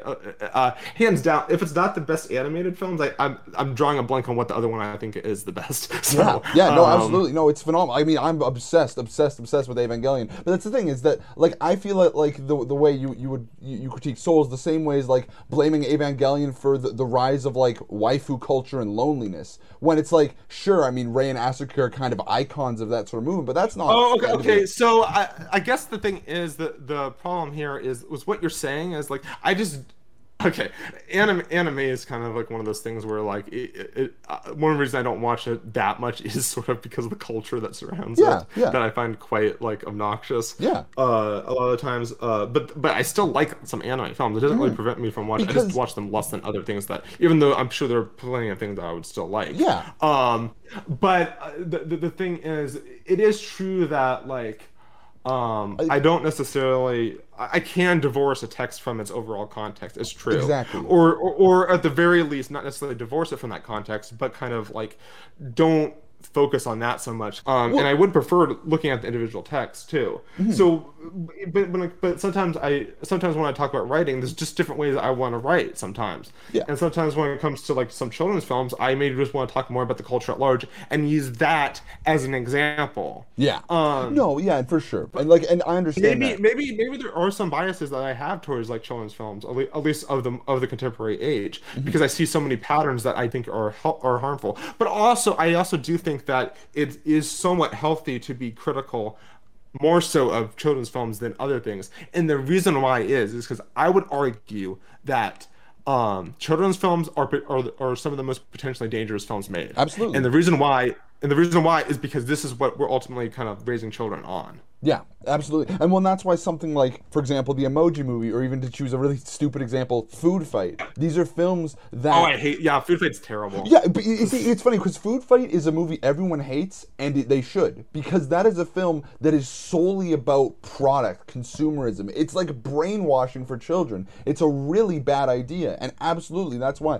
But I feel like people feel very similarly. I think people have a, like, you know, parents have an innate sense of protection over their children, and that's why they really want to, like, you know, vet the content. And that's why I'm kind of glad Pixar, although they're connected with Disney, all these awful cultural practices, has continued to make films with good messages, because they know they can't sell them without that. And that's why something like Marvel slips through the cracks, because people aren't as watchful over those films. So I'm just Well, actually, but the thing is, I would still maybe kind of like bring into. I mean, I haven't been all that. I haven't really caught up with Pixar that much, but like, I would still argue that a lot of these children's films that supposedly teach good messages, like even if the core message that's identifiable may be good, there's still a lot of other implications by the way that they convey it that I think are not good. Like for children. Do I think that Pixar can make some good films? Yes, Yeah. I do, or at least they have. Yeah. I just think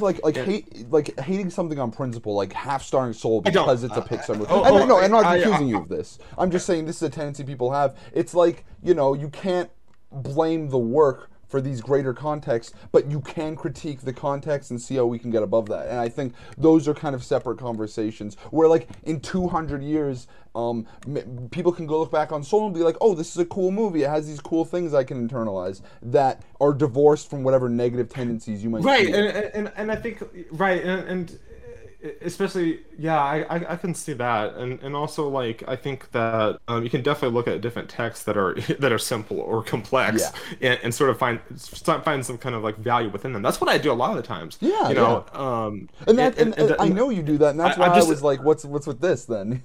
Well, yeah, I could see like an issue there. I use ratings on like Letterboxd because I don't take that site seriously. Yeah. Well, I didn't mean to but, harp like, on I those don't, so much. I don't use that. I don't use like kind of like I try to avoid like kind of like qualitative like judgment. You know. Yeah. Yeah. In my videos actually, so like sometimes people won't even know if I like something or not because I'm just trying to like, kind of like look at sort of neutrally. But And that's a sometimes I great do approach. kind of like people can usually tell that a lot of times that I do like something or I don't Yeah. you know. But I try to like I may say something that I like it or I think this is good or so on and so forth because I think it's still important for conversation to some extent.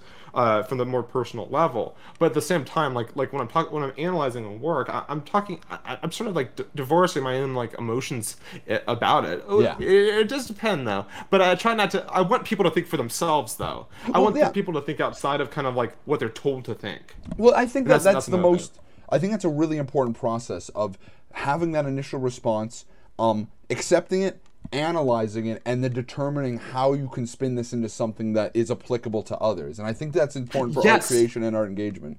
Yes, because the way I see it, and this is what I find so like nihilistic about so many like YouTubers, they'll get like 100,000 like even if they had just have like 1,000 subscribers, if they have like 100,000, it's even worse. If somebody like Leafy is here, it's even worse because I think like why would you have so many subscribers and you don't want to improve their lives? Yeah.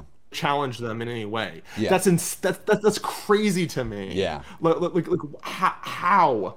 You know, Well, and you get even worse. Like, I think that's the worst kind of thing on the flip side beside art engagement is art creators, where they become so obsessed with the notion of having a career that they stop evolving their art, stop preserving things that are widely applicable, and instead just kind of chase these ideas of weird things. Like, to me, like... yes, but at the same time, I think it is important to kind of like see the cultural canon and sort of kind of engage with what people around you are sort of engaging with. Sure. And that's kind of why I started shifting a bit more to a bit more popular films because I have that back catalog of things that people haven't seen or don't care about. Yeah. But I'm starting to do a bit more things like I did Sounds of the Lambs, I did Blade Runner, I did Boys Don't Cry, and some movies that people actually know. Yeah. And it's like they want to hear my thoughts, and that's cool. But it's like, or Star Wars as well. Yeah.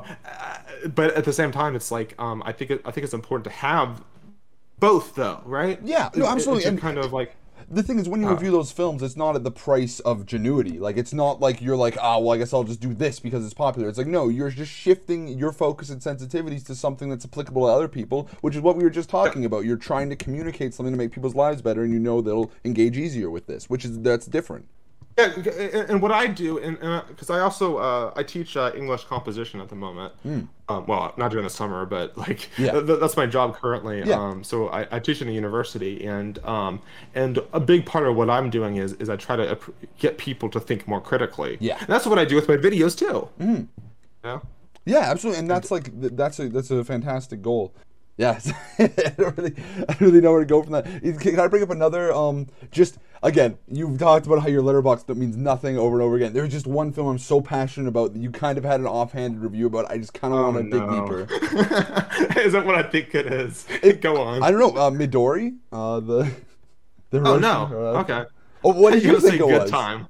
Oh no, that's on the list. Don't worry, you're not getting off the film on that. Okay, so Midori. Remind me, is that the one where they crush puppies? Well, that's one scene that everyone reduces the movie to, but yes, it does have the puppy stepping scene. Okay, so the way I look at that film, okay, so I believe, if I'm not mistaken, I gave that 2.5 out of 5. Yeah, like not a negative review at all. I'm just surprised though because you have this great passion for Salo and all these misunderstood films, that something like Midori, which is a film misunderstood by a lot of people, just had this very toss-off take. To me, I get a little I feel a little weird when it comes to like children, honestly. When it comes to, like Salo, they're at least like teenagers. Like when it comes to like children, it's a bit sort of like difficult for me to stomach. Sure. And that's sort of like kind of my personal reaction. But also, it's almost so gross, and the way that it uses animation is very gross. It's quite like fascinating in some ways, but it's like I just don't know how I feel about it, honestly, and that's kind of why I gave it kind of like just in the middle, kind of like of a rating, because I don't really know how I feel about it. I'm sure if I tried to kind of like look into it and write about it, I'm sure I'll probably like it more. When I write about films, generally speaking, I like them more. It just happens.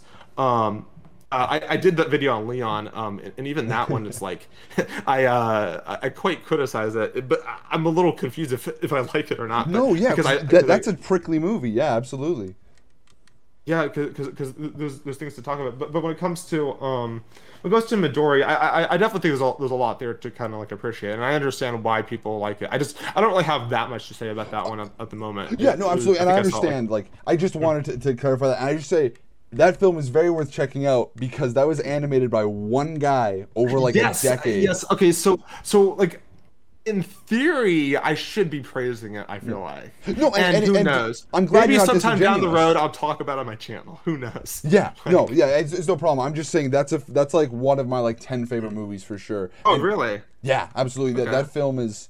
I mean, but then again, I like it for a lot of the similar reasons I like Salo, where it's just this guy made something out of time, out of context, and just made something so singular, so passionate, and so beautiful. Like, So you quite like passion projects, and I'm not gonna lie, I quite like them too. Like sometimes you can just tell if something's a passion project. Well, if someone's gonna say they don't like passion projects, they're probably a fucking psychopath. So Well, yeah. But or a Marvel fan. You never know. But actually, you know what? Maybe that's not as absurd as an argument as we're making, because I think a lot of the films we talk about, Salo, Midori, or of course the kind of a big film when talking about this stuff, The Brown Bunny, those get accused of self-indulgence, where it's like, oh, this guy was so passionate, he lost the narrative and stuff, and which is so weird because people would say those exact same things about a film they like and say, oh, this guy was so passionate and honed in, he made something so different and changed the game. But it's just ridiculous, that kind of criticism. I'm just saying that might be something people say to those sort of films. I agree. Yeah. So sorry, that was a rant. That wasn't a. But it's just kind of like some arguments I just don't really. Okay, here's the thing. When it comes to a lot of like arguments, I try to entertain them. I really do. Yeah. But sometimes it comes a point where I just think like I just don't. Just like sometimes it's just like I just don't think it's worth engaging with. Yeah, but because like, so it comes to some like I just put out a video like at the time of this recording, I did this today, on Gaspar Noé and like and whether or not like the accusations of homophobia actually like are of merit, Mhm. and because I think it's at least worth discussing. Just like when I did the Phantom Menace, I talked about kind of the racial implications of it, like because I think it's worth Yeah. discussing. It's a conversation was worth discussing because there's some arguments that I just don't think are worth like my time. Yeah. A lot of like pure, very ultra puritanical takes about like how like sex scenes shouldn't be in movies. Like I see that on Twitter sometimes. Yeah. I'm like, just get that away from me. I don't need to know that that's even a conversation Yeah. at the moment. You know what I mean? Like, Well, yeah. so like, and sometimes like there's some interpretations that I think are like, I don't think it's necessarily the artist's responsibility to pander to make sure that idiot audience members understand their work. Yeah. Honestly, with maybe some reservations for some children's films for some for obvious reasons. But I guess like I forget where I don't know where I'm going with this No, actually. yeah, that's fine. But I totally understand where you're coming from, and it's just about choosing your battles. You know, it's like if you find someone who's being an idiot, but you see where they're coming from, you see Yes. Some of those kind of reservations in yourself. Well- that's a conversation. But if you see someone who's just ridiculous, like what are you gonna do? Yeah, and that's the thing because I think like it's worth having these discussions, right? Because Yeah. because people are having these discussions, and it's like, hey, would this affect? Should we should consider this more because we can deepen our appreciation for the film, or sometimes maybe not be in its favor. It happens, but we are still engaging with it more. That's how my take. Well, and speaking But- of arguments, let's talk about the Safdie brothers. If you're ready for that. Okay. Tell me this first off. What is your what's your main issue with Ari Aster? Because I'm gonna relate this to the Safdies. Yeah, no, and I'd be excited to hear it. My main issue with Ari Aster is I don't feel like his films come from a place of sensitivity. His films come from a place of assuming what is to be taken seriously, taking these sort of like he's admitted he's a very kind of collage-y guy. He takes things from films he likes that he finds thrilling and wants to make these ultimate roller coaster rides that also pander to preconception, because that way you don't have reservations about this crazy thing, you at least for artier people, which I'd assume he is, and are willing to commit to something like Hereditary because it has these big arty notions and can then have a dumb roller coaster ride. That's what I think of Ari Aster. So would you say that also he may have like a problem of kind of like putting too much on the screen at once, where it's like oh, I need to constantly shock them, I need to like put this, think about like the decapitation scene and then the aftermath of that, for then example. Again, I feel like that scene's underdone. If anything, I think the editing of that scene is just really janky and just weird and arrhythmic. So I would like to, and I will get to the Safdies here in a moment here, but so the issue that I have with Hereditary, the decapitation, it's not so much the decapitation in itself, or that scene. I actually like that scene from memory, at least I was kind of like hooked. But sure. So I posted this elsewhere before, but so like the rotting head shot in Hereditary, when you see it on the road, the issue I take with this moment, it isn't like showing such a horrific sight, because like like Sallow, I'm all for like having these visceral sequences and seeing like these like shocking things on screen. Yeah. But the thing is, the horror of the situation was already established from the son's point of view. Was it Alex Wolff? Yeah. So the horror is basically what he does not see, because it's the peripheral. He's like, he looks behind and he knows that like, oh, this is my sister and her head is off. And it's like, so it's like you feel for him, right? And then like, he goes to bed, he wakes up in the morning, he hears screaming from his parents. Yeah. And I would maybe be forgiving if it showed the parents' reaction to seeing the decapitated body. Yeah. But then it cuts to, but we don't see that, and I'm cool with not showing that also, because it's more about the son in that moment, and that's where the horror is coming from. Like the reactions, like what am I going to be put through now? What does this mean to me? What does this mean to my family? Yeah. But it's a very personal level. But it doesn't even show what the parents are seeing. Exactly. Instead, it's showing what the police are seeing. Yeah. Right? Yeah. With the decapitated head. And what that's ultimately saying is that's just to shock the audience. Yep. And I just don't see much value in that. And because I feel like it's sort of like obscuring like what it's actually doing. Because I think it's just like Ari Aster, and watching The Strange Thing About the Johnsons really contextualized how kind of like misguided of of a filmmaker I think Ari Aster is. Don't get me wrong, I think Aster is talented behind the camera, but he doesn't know how to sort good ideas from bad. It's a similar issue that I have with Aronofsky. Sure.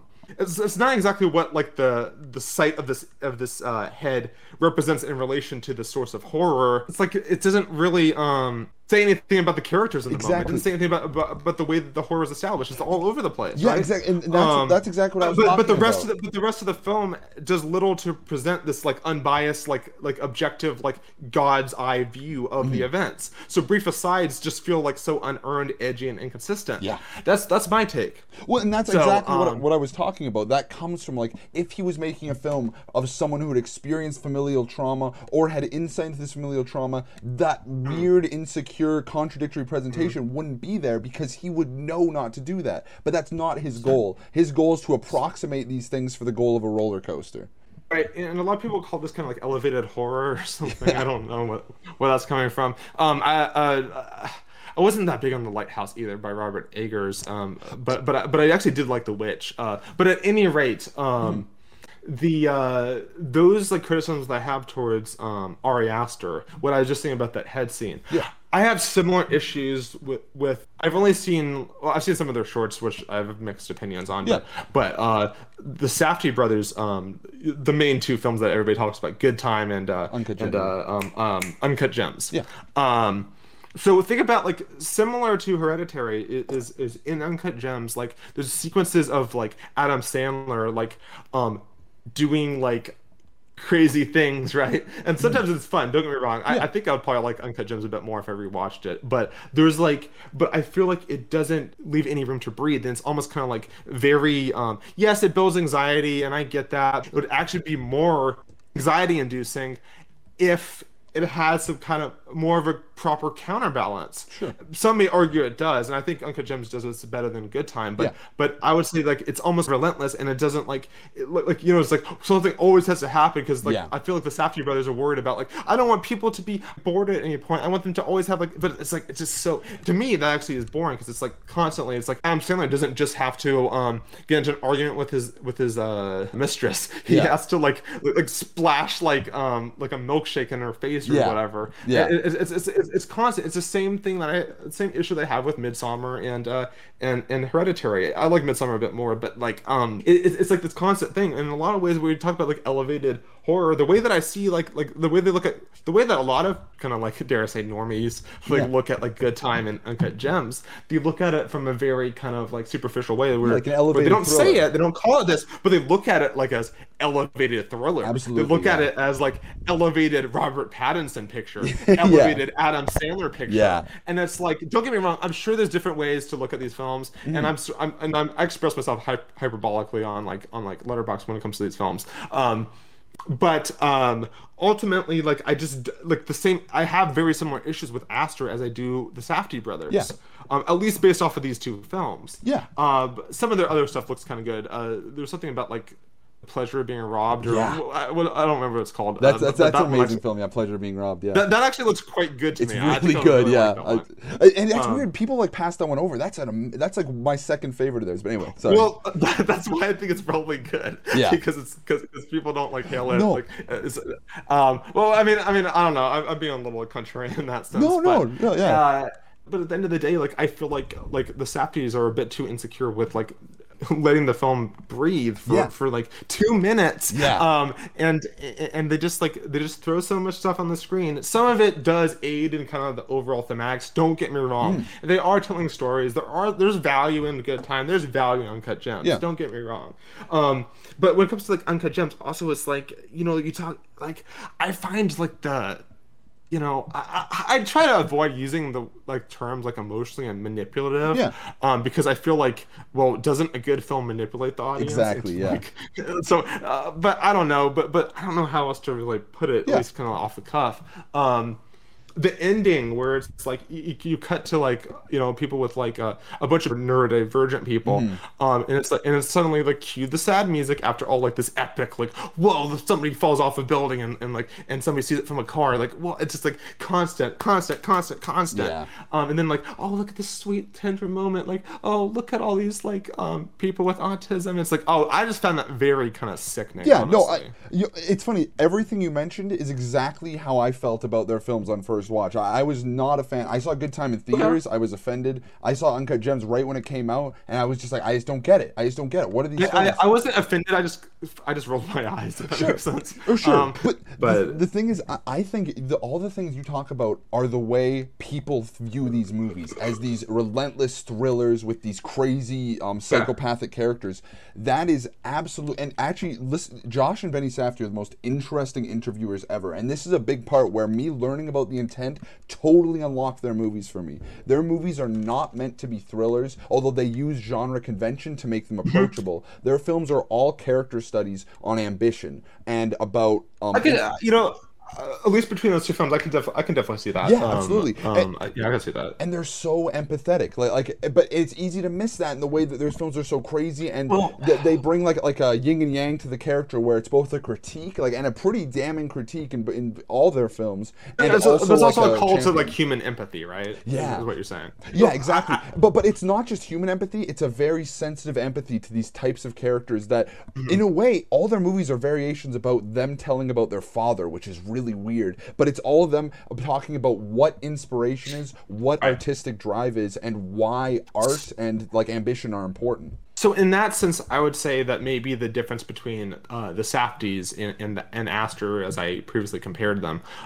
is sort of kind of the drive behind what they're doing. Yeah, exactly. Is that like I wouldn't say anything is out of place in Uncut Gems and Good Time, although through your lens of viewing it as a thriller and most people's lens, absolutely there are things that don't work and they could work better as genre pictures. But in terms of conceptual pieces, yes, but even if you just kind of view it as a drama, which you definitely can, don't get me wrong, and I'm not really surprised by that. But at the end of the day, like it's still using these genre conventions, and honestly, like the way it uses them, I don't really particularly care for in a lot of ways. That's fine. Yeah, and I think I think sometimes it can undermine like the more kind of like dramatic element of it. Sure, absolutely, and I understand that, and that's just your sensitivity to it. But to me, everything clicks immaculate in their pictures, and it's funny because viewing them before, I didn't get them, and I just felt at a distance, and I didn't feel it. But now, through understanding these characters, they're suddenly so gripping to me, and they're the most invigorating films to watch for me, and not just anxiety inducing, but like inspiring. Right. I guess to call myself out, the ways that I was sort of criticizing like Hereditary and Uncut Gems and Good Time, I could probably say the similar thing about like Gaspar Noé's Climax. Yeah. Because like it's a lot of like crazy but that's the thing, like sometimes it's like, well, I may like have like a certain idea in my mind of like this is why I don't really care for this. But then I think, well, hold on a second. Wait a second. Back up. Why is it that I like this film by this director that somebody could easily call me out for? So I think about that, but then I think like, well, ultimately I think the difference is sort of kind of like the intentions behind it. Yeah, and the sensitivities, But not just the intentions behind it. Sometimes it's also like, do I think the shock value or kind of like the unrelentless kind of like nature of it, do I think that it's worthy of my individual engagement? But that's determined by so many different factors based off of what is actually shown on the screen. But at the end of the day, I think it is just subjective judgment value. No, absolutely. Right? And I just don't want you to make the same mistake I did at first, because now they're far and away my favorite modern directors. I think some point I wanted to bring up about the way it uses convention earlier is like, why would I excuse certain deficiencies in a certain movie that would apply to a different movie? And I think like, sure, you could cut Good Time or Uncut Gems to be something like Parasite.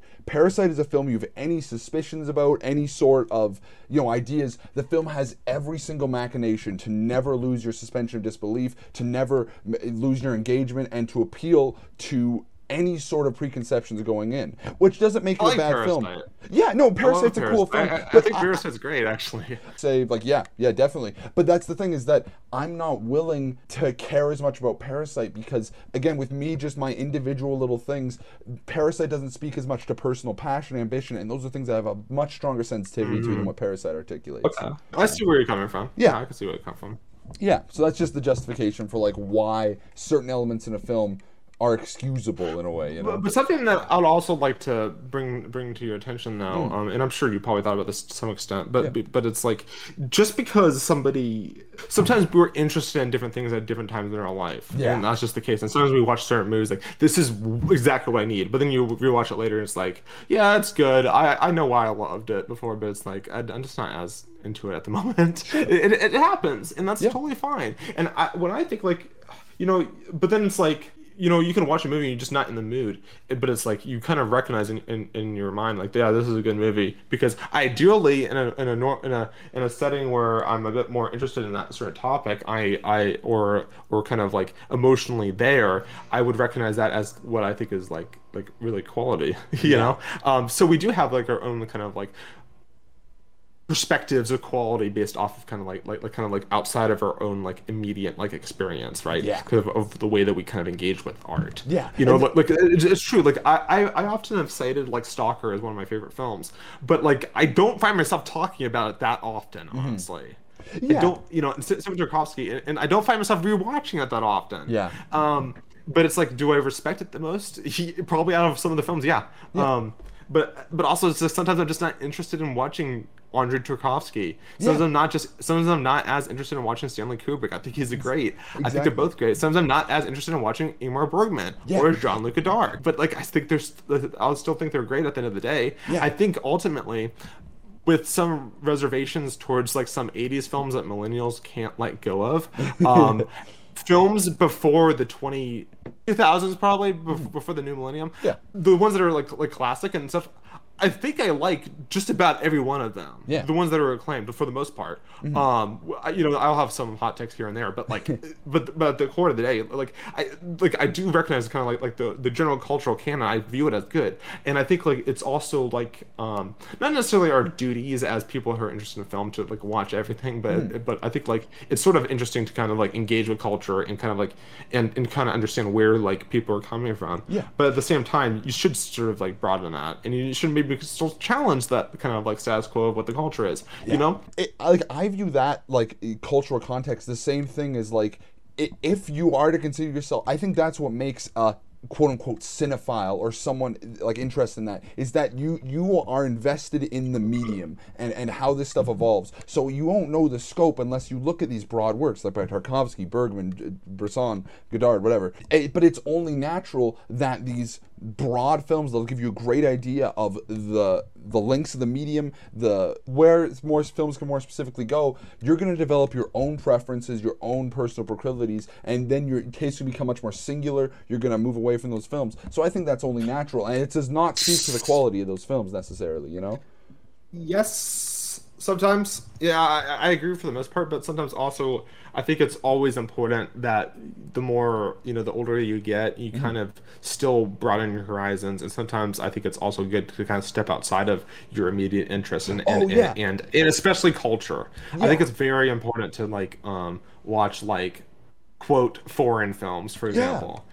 And my story with that is like I became an English tutor in my undergraduate years, and I was tutoring a lot of international students at the same time I was watching like movies from their countries, and I was like, I started really kind of broadening my own like cultural like understandings. Eventually I dated somebody outside of that wasn't originally from America also, and it's like, and eventually it's like it just kind of like I didn't realize how unconsciously like kind of like not nationalistic, but kind of like limited, kind of like unconsciously like patriotic and kind of like and naive like my own views of the world war, because I just didn't see much outside of it before that, and I would definitely say I've grown considerably since. I think film is definitely kind of like this kind of like beautiful art form that constantly evolves, but I think like ultimately the main hesitation I have with completely agree with what you're saying is I think you're almost like kind of singular, making it too much of a singular individual experience. And my question is this: should cinema especially considering like the traditional like the theater, it's a bunch of like chairs. Should cinema not be a shared experience? I think it probably should be. Obviously, I we're having think this both are discussion right valid. now. We're having this discussion right now, and I think like don't get me wrong. Most of the times I watch films, I watch them alone, right? Oh, I'm the opposite. Most of the time I watch films, I watch them with other people. And it's funny because now we're coming at with the opposite perspectives where you're looking at film, you want it to be the shared experience, and I'm always watching film with other people, and I'm interested in what I'm internalizing.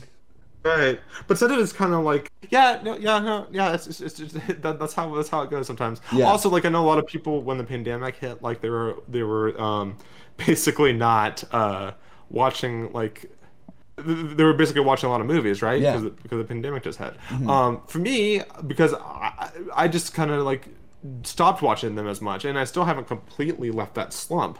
I've become more interested in writing about them, but like I couldn't get into that headspace because I couldn't have like that as a balance to anything else because it just was like my life where it's like I don't have much to do and I don't want to do this, I don't have the motivation. Yeah. And so sometimes like we, I don't know. I think like ultimately there's a lot of value to be had with the kind of like the art form, but at Yeah. the same time I think also it has a lot of like negative like influences on culture too. Sure, I would yeah. not trade it. But at the same time, like and I know Zach was saying this too, that basically like kind of like film may lead to like murder and death and stuff. You look at something like The Birth of a Nation. I know that you'll like D.W. Griffith, but like, regardless of whatever Griffith's like misguided intentions were with the film, like and whether like it actually really revitalized the KKK is a whole other story. But Yeah. like, but at any rate, it was at least used as a form of propaganda. It was at least used as evil, and I'm very critical of like kind of like the Iraq War and stuff, and 300 as much as I like Zack Snyder and as much as I like that film, like Yeah. that was still screened for soldiers to kind of like prep them like, yeah, go out there, kill some Arabs. And Yeah. no, it's terrible, but that's ultimately kind of the way that. But art is just a reflection of culture too. It's not always like it's not necessarily an instruction manual all the time. Exactly, Sometimes yeah. sometimes it is, but sometimes it's kind of just more like things are going to be co-opted regardless. You're going to have idiots that look at Starship Troopers and somehow think it's actually pro-Nazi, and they're going to run with that, and they're just like, I don't know. It's like should we blame the movie as always? Yeah. I mean, not necessarily, but at the same time, like if it's not that movie, it was going to be something else. If Exactly. it wasn't Birth of a Nation, something else would have taken its place. Yeah. If Triumph of the Will wasn't made, they would have just had somebody else make something that was pretty much the same thing. Exactly, Somebody else would have done it. Yeah. That's the way I look at all this. No, absolutely. You know, Man, you brought so many points. Like, you bring up like 4 points I'm super passionate about. I'm just like, oh shit, I gotta cover all this. But I think the first one is something I kind of wanted to make sure wasn't misconstrued in my first episode, was that and also what I just said with when I talk about honing sensibilities, I don't mean limiting yourself to certain things. I just mean you'll both have a broader palette and have a deeper understanding of the things. Like for example, like with music, like I feel like I've went through a great deal of the rock music canon, and now I'm starting to branch out into like early hip hop, and it's really opening up to me and stuff. And these are cultural contexts I have no familiarity with, but through just a sensitivity to like sound and the way LPs are made and stuff, that helps me engage with those things, which again, it provides a gateway to these cultures that I'm unfamiliar with, which is great. What I warn against is people who don't have those sensitivities, haven't really engaged with the canon, just going and like, watching a bunch of foreign films thinking this will make them look smart, when really it's like they're tourists, Right, it's a very weird trend I've seen only on Letterboxd and Twitter, and I guess Discord just by extension. It is like people like, especially kind of like either young teenagers or people in their young 20s. They'll basically just like watch they'll skip like Sunset Boulevard, and they'll go straight to like Satan Tango or something. It's like where is this coming from? Because they want to be as esoteric and like popular. That's what it is. It's kind of like the desire to impress, the desire kind of for clout, and they'll find it in whatever way possible. But the thing is, I see like all these Zoomer kids that are into films, and they approach it the same way they approach philosophy and politics, which is very kind of shallow. But but people ought to start somewhere, right? People come to express themselves in different ways and also try to find interest. But then they also get into these weird like kind of hive mind circles where it's like yes, this is great, like base. But I don't think it's very like historically people would base their morals and kind of outlook on life on whether is this right or wrong, is this good or bad. But now it's like, is this based or cringe? And I think that that's just not a healthy way to look at life. But Absolutely. I see this manifest in different forms. And luckily, I see some of these people like over the last couple of years that they sort of grow out of it too. They kind of find their own, and maybe they have to have kind of like the little community to kind of like really get there. But it's so weird to me that there were teenagers out there that will watch an 8-hour Hungarian film before they'll watch like a classic piece of like kind of like Hollywood with like Marilyn Monroe or something. That's crazy to me. Yeah. And it's like, I mean, I didn't really get, I was into films for, during my teenage years, but I didn't really watch that much until I turned 18. I went to college because I'm like, well, hey, now's the time to see all these movies on the shelf. Let me just start watching them. Yeah. And then I remember I was like, all right, I just should watch more foreign films. And then I'm like, I was watching Ingmar Bergman. I was watching like Steven Spielberg. I checked out like David Fincher and all those like people that everybody starts with. Stanley Kubrick, love the guy. Yeah. 2001's great. You're wrong about that. But then That's also okay. like there's they get like I watched like Battleship Potemkin. I thought I approached it in a way where I'm like, yeah, this is gonna be kind of cute to today's standards. I didn't really watch many silent films. Then suddenly like, oh wow, this is way more violent and kind of intense than I thought. Yeah. And if I remember right, like it brought me to tears because I really started engaging with it because Yeah. I'm like, oh. And even if it's like Soviet propaganda, state funded, and all that, like it doesn't matter. There's like kind of like beyond that. It's almost like kind of engaging with the medium in a new way. Because Eisenstein was really trying to push it forward. He may have done it through state propaganda, Yeah. but at the end of the day, like it's kind of like read between the lines. What is he as an individual beyond kind of the system that he works under? Is actually saying. Maybe beyond the what's still political, but beyond the kind of the political instructions that he's kind of follows. Yeah. What is he saying between the lines about Yeah. the film itself, right? But but it is intrinsically linked, and it's kind of like it's still connected. But Sure, like but- it's an interesting. But then also like Eisenstein went on to make things like Ivan the Terrible, that basically kind of like went against like Stalin and like and all those other guys. But it's like that was like intended to kind of be sort of somewhat propagandic too and kind of like, but it's like it's self-critical. So then I'm started thinking like, hey, is there something between the lines in Potemkin like where Yeah. he's actually sort of like kind of like countering a lot of this? I would argue that maybe there is. And I think that brings a whole level of new engagement to the text. Yeah. Just like you could do that with so many different texts. And I think like you can honestly kind of like some people will comment on like my Star Wars video, and Star Wars fans are a whole other thing, but Yeah. like they will be like, yeah, this is so great, like you made this so complex, that's great. And it's like your analysis is so complex and this movie is so complex. It's like, yeah, it is, and I agree with that, and I think it's good too. But at the same time, I also think you could still apply this to like something I don't like Force Awakens. You can twist analysis in that way. Yeah. You can make something appear good. You can always do that, I feel like. Yeah. But ultimately, I think the complexity does not necessarily equate to quality. Yeah. Some people will act like it does. People will act like complexity equates to quality, but only when it suits them and not when Yeah. it comes to things that they know that they don't like. But what I find interesting about like a little tangential, but I kind of just got into the topic because I was thinking about George Lucas. George Lucas, there's Zack Snyder, there's M. Night Shyamalan. These are all people that kind of like, they made some films that people liked, but then at the end of the day, that they were sort of kind of like Ostracized. seen as also the Wachowskis as well. Oh, they're yeah. seen as kind of these Hollywood filmmakers that they're basically they make popular movies, but then they fell out of favor from people. Yeah. Why? Because they have their own individual identity. Yeah. That's what it is. Yeah. They don't conform to kind of the recognized order of things in a lot of ways. They still make things that are crowd pleasing to some extent, but there's still like somewhat of a divide, and I find that very fascinating. Because like people would turn on like Shyamalan stuff, but like yeah, I think some of his movies aren't good, but I think the vast majority of them actually are. Absolutely, yeah. Same goes, and like yeah, that's just how it is. But I think I'd rather appreciate things for kind of being more unique.